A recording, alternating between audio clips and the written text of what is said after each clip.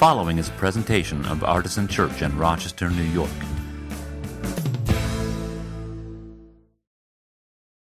If you're like me, sometimes the only prayer that makes sense after watching the news or listening or whatever is, your kingdom come, like it is already in heaven, your kingdom come on earth. And in Matthew's history of Jesus and his teaching, the disciples had apparently asked the question that we all want to ask, which is, okay, your kingdom come, yeah, but when? And this is on page 806 if you want to follow along. And Jesus is talking, and he says, but about that day and hour no one knows, neither the angels of heaven or the Son, but only the Father. For as the days of Noah were, so will be the coming of the Son of Man. That's Jesus talking about himself.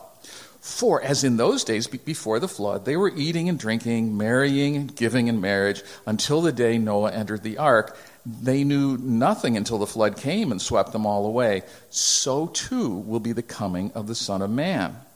Then two will be in the field, and one will be taken and one will be left. Two women will be grinding meal together, and one will be taken and one will be left. Keep awake, therefore, for you do not know on what day your Lord is coming. But understand this, if the owner of the house had known in what part of the night the thief was coming, he would have stayed awake and would not have let his house be broken into. Therefore, you must be ready, for the Son of Man is coming at an unexpected hour. Now, if that didn't make perfect sense on first reading, you are in luck, because Scott is going to answer all your questions about that passage.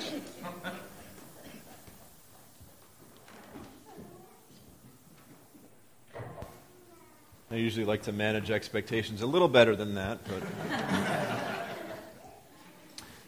how many of you, show of hands here, have had a discussion in the past 2 weeks about the appropriate date to start playing Christmas music? Okay, I see a lot of hands in the room. In my house, there's a bit of a disagreement about this. One of us thinks that we should wait and at the earliest start playing Christmas music on the way home from Thanksgiving dinner.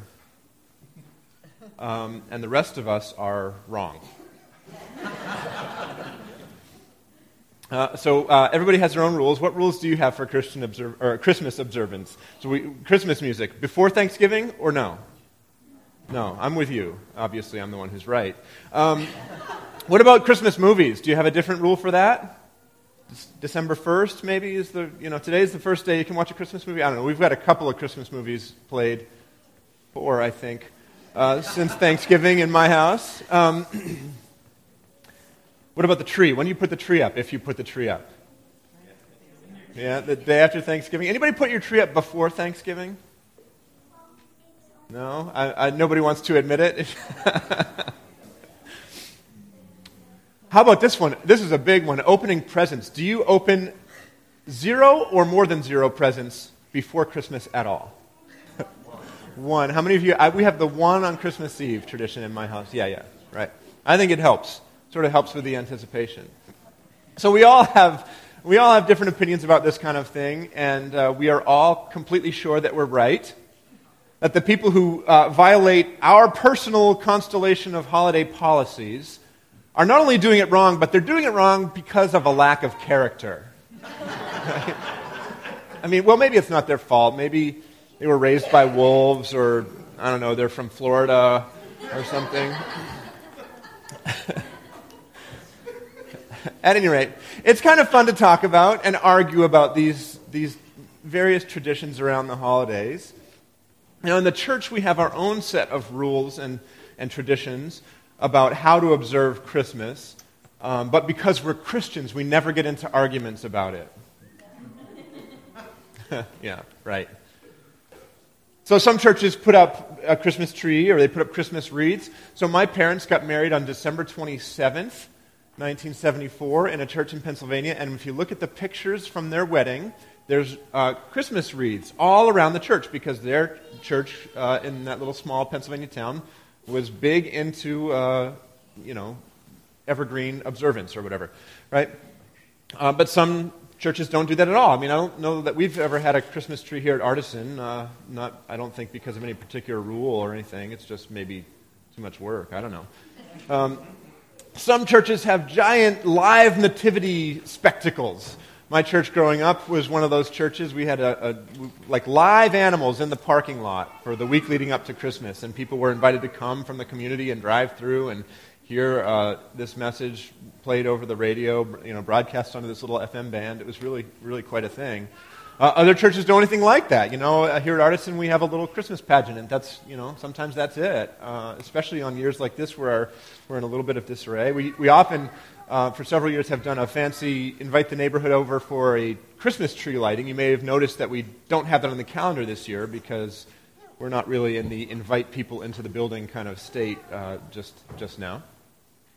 Some churches sing Joy to the World starting the first Sunday after Thanksgiving, and some churches start singing Joy to the World the first Sunday after Christmas, which might not make any sense at all.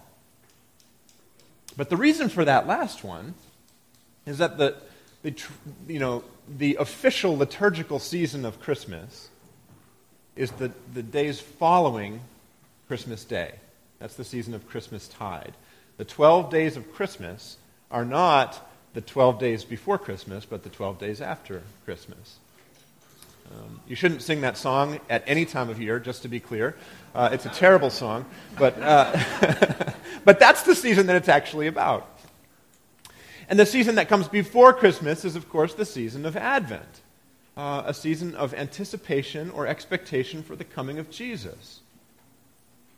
And so the reason that you might not sing Joy to the World until after Christmas is because you're singing it in the season of Christmas, and you shouldn't be singing Christmas songs during the season of Advent. You should be singing Advent songs, songs of anticipation and hope, right? Theoretically. Okay, so we don't have a hard and fast rule about that at Artisan, and you'll probably hear some Christmas music trickling in over the next couple of weeks, and that's not going to get anybody fired from their high-paying music volunteer job here at Artisan. But for the most part, we save our Christmas carols for our Christmas Eve service, which, by the way, are 4 and 6 p.m. on Christmas Eve. And you should plan on coming to those. But here's the thing. Whatever your traditions might be, whatever your preferences might be, I'm sure that you have already noticed that the world around you is starting to light up for Christmas. It's been happening for weeks now. There's nothing you can do about it. And so when those lights start going up and the plastic trees start showing up in the corner of the Home Depot or the Target or the Walmart, we're suddenly met with the expectation that we should be full of peace and hope and joy and love. We might not be ready for that. I mean, forget the lights. We may never be ready for the lights until whatever our particular favorite day of the year is when we are. We can look around and see that everything in the world seems to be going wrong sometimes. And we might not at all be in the mood for peace and joy and love and hope. We might be particularly aware that those virtues are lacking in our world. But that's exactly why we have the season of Advent. Advent is a season that invites us into that tension. Because even though Advent does ask us to anticipate Jesus, Emmanuel, means God with us, even though Advent asks us to anticipate the ultimate source of peace and hope and joy and love in our world, it's also a season that asks us to sit in the present moment and not rush too quickly ahead. It asks us to sit in the present moment where peace is still lacking, where joy seems to be a distant memory or a fading hope, where the light of the world has not yet reached every dark corner. Advent is a season of tension. And today, on this first Sunday in Advent, we are going to be immediately faced with that tension when we read through the lectionary passages. And by the way, this is a great time of year. It's actually a great year also to start using the lectionary if you don't know, if you haven't used it yet. And if you're not familiar with the lectionary, if that idea is new to you, it's very simply a schedule of biblical readings from various parts of the Bible with a number of readings, usually it's 4, but sometimes it's more, assigned to each Sunday of the year over a 3-year cycle. And the reason I say this is a good time of year to start using the lectionary is that it's the beginning of the liturgical Christian calendar. This is the first Sunday of the year as the church observes the calendar. And the readings in the lectionary are often tied to the season of the year, but as you can imagine, that's particularly a prominent feature during seasons like Advent or Christmas or Lent or Easter. So if you have not been using the lectionary for your own kind of personal Bible reading and you're looking for an excuse to start, this is a great season to start. And these 3-year cycles go year A, B, and C, and this happens to be year A. So this is the first Sunday of the first year of the lectionary. If you're a person who likes to start things at the beginning, this is your best chance to get going with using that as a way to shape your biblical reading. And I recommend it. It's not the only way you can do this, of course, but a lot of times people come to me and they say, I'm interested in reading the Bible and I don't know where to start. And I tell them, please don't start on page 1 and just see how far you can get. That's not likely to be a very positive experience for you. The lectionary allows you to kind of jump around from place to place and get a broader sense of the witness of Scripture. And if there's one that troubles you, that's good. You should be troubled by Scripture sometimes. But it's maybe nice not to be constantly troubled for a whole week as you try to read through Lamentations or something like that, right? Anyway, start reading the lectionary passages. You can Google them and you'll find them on the first result. I try to post them on our social media, but I usually forget, to be honest with you. But getting back to my point, if we were to take a quick tour through the passages that are assigned by the lectionary for this Sunday, here is what we would find. Remember, we're thinking about this tension, and we're going to get hit right with it. Psalm 122 gives us these ideas. Pray for the peace of Jerusalem. Peace be within your walls. For the sake of my relatives and friends, I will say, peace be within you. Isaiah chapter 2 is one of the other lectionary readings this week. And it talks about how the nations, the peoples, shall beat their swords into plowshares and their spears into pruning hooks. Nation shall not lift up sword against nation, neither shall they learn war anymore. What a lovely image that is, right, by the way? To be taking weapons of war, the sharp blades of a sword, and to beat it into a plowshare, the sharp blade of a tool that's used to grow crops, to feed people. And in a world that is torn by war, that's a very hopeful and lovely image. So peace, peace, peace be within your walls. But then we turn to the New Testament passages in the lectionary, where those of us who are Christian believers might expect to find more hope and less uncertainty. And what we find is actually more uncertainty and even references to great evil. You have the Apostle Paul talking in Romans 13, which we heard read earlier, about debauchery and licentiousness, about the works of darkness. And you have Jesus reminding us of the flood story of all things, about people being swept away into the waters, and warning that the second coming will be like a thief in the night. By the way, if that thief in the night passage is your favorite verse in the Bible, you should definitely look into becoming a youth pastor in the 90s. It might be a little bit late to sign up for that job, but that was a popular one when I was a kid. So you see what I'm saying, right? This tension that Advent calls us to inhabit between peace and uncertainty, between the not studying for war anymore and the works of evil and darkness. Now, we all long for a day when we find peace in our city and in our world, when nations are not at war, when justice prevails, when the images that we just read from Psalm 122 and Isaiah 2 become the reality.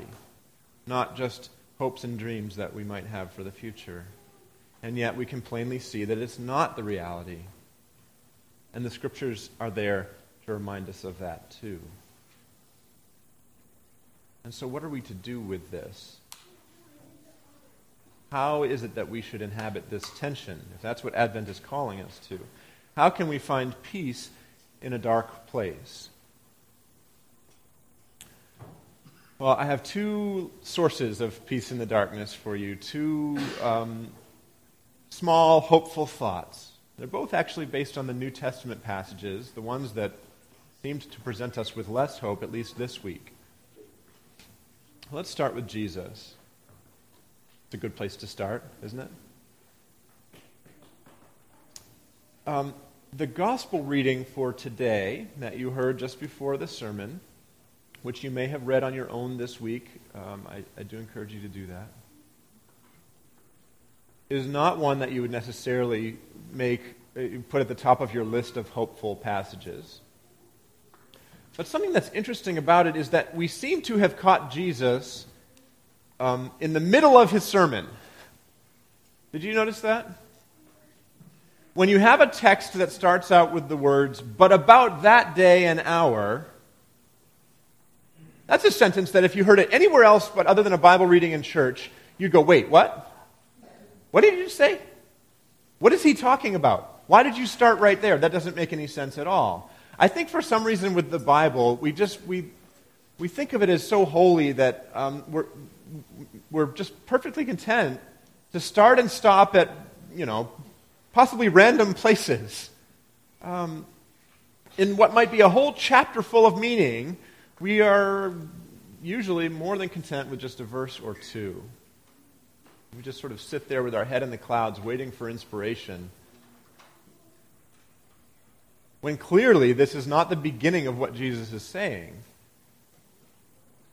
And indeed, if you were to go back a little bit further in the Gospel of Matthew, you would find out what Jesus is talking about, what was the impetus for this conversation, and so forth. I encourage you to do that. I'm not going to tell you all those details right now, but I will say this. And I admit that I stared at this passage for quite some time before I decided to just back up even one verse. But if you back up just one verse, you have these words. Heaven and earth will pass away, but my words will not pass away. Now, I'll just be honest with you. If you back up more than one verse, it's once again, we're in the less peaceful territory. So this right in the middle of this very long discourse that's not particularly good for our digestion, spiritually speaking, where Jesus drops this little nugget. Heaven and earth will pass away, but my words will not pass away. And that seems to me to be a verse that you can hang on to in the midst of all kinds of terror and destruction. It comes right in the middle of this discourse. Heaven and earth will pass away. All these things I'm warning you about, you are right to be worried. But my words will never pass away. See, everything you have, everything you love, everything you see, it can all pass away. And I'm sorry to tell you that one day it will. But Jesus, the embodiment of God's Word, is the same yesterday, today, and forever. And His words will not pass away. I think that is cause for some hope. And if you're looking for something to study other than the works of war, the teachings of Jesus would be a wonderful place to start. Now, similarly, in Romans 13, I find a little nugget of wisdom, a little bit of meaning in the midst of all the uncertainty and evil that Paul lays out in that passage. Paul says, besides this, once again, a phrase that should make us go back into the text a little bit deeper, but let's just for now stick with this one sentence. Besides this, you know what time it is. How it is now the moment for you to wake from sleep.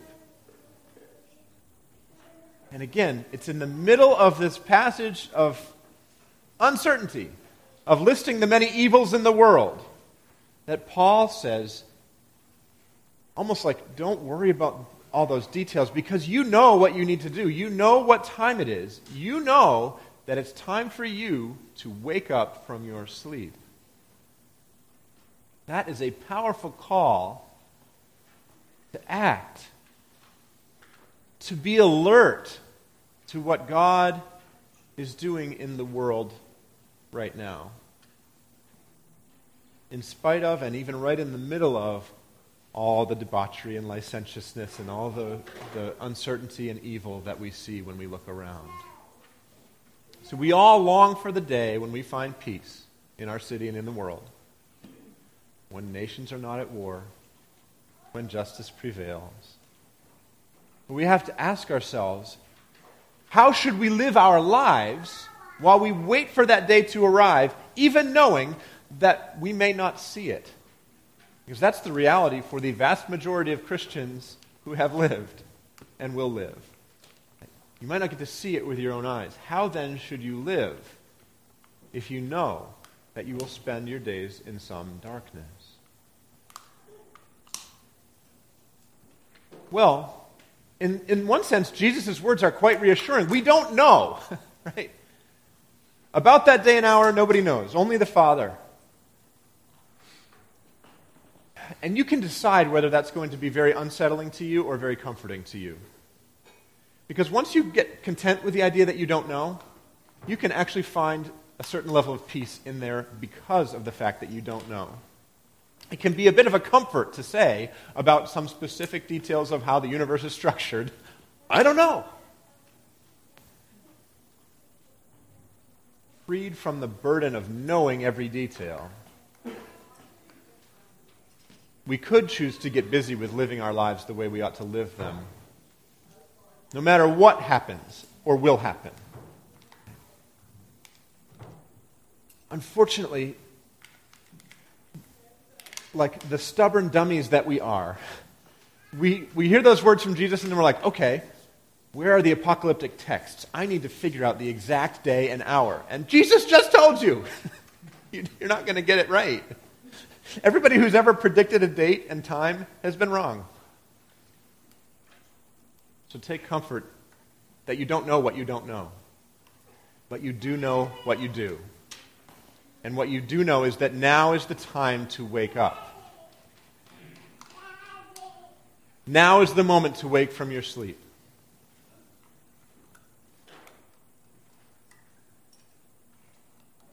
Now is the moment to take comfort in Jesus' words and in his way, which will never pass away, which are the same no matter what's happening in the world around you. And even if you are confused and stumbling around in the darkness, maybe especially if you're confused and stumbling around in the darkness, now is a time when you can and should decide that your posture is going to be one of wakefulness, alertness, readiness, and expectation. Because God is working in all of these evil and dark times and places. God can be found. And you know what else? Sometimes you are the source of light. You are the source of God's presence in the world that someone else needs.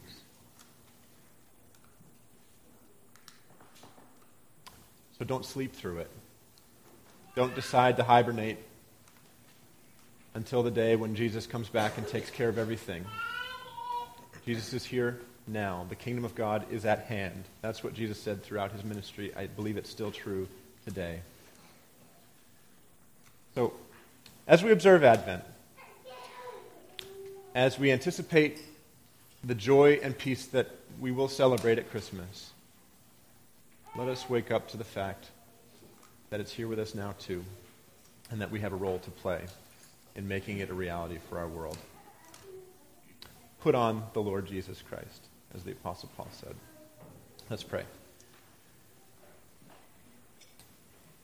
God, we want to trust and believe that you are present in our world, that even when we look around and see pain and suffering, even when we look around and see injustice, even when we look around and sense the fear and feel it in our hearts, that the world is not what it ought to be, we trust that you are present with us.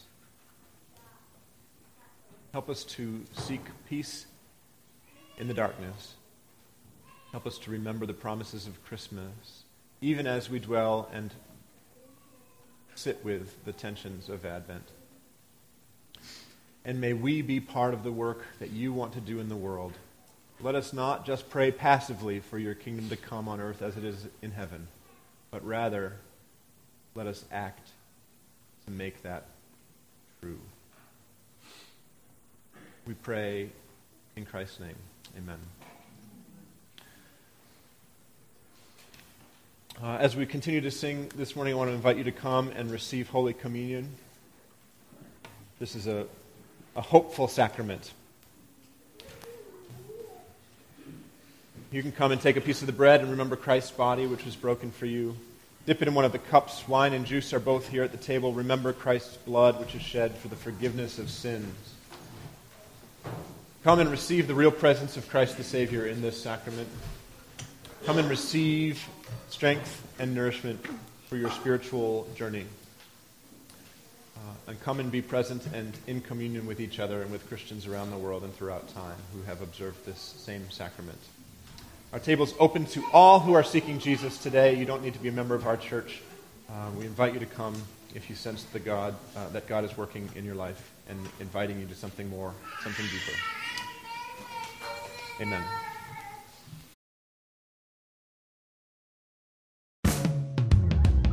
For more information, visit us at artisanchurch.com.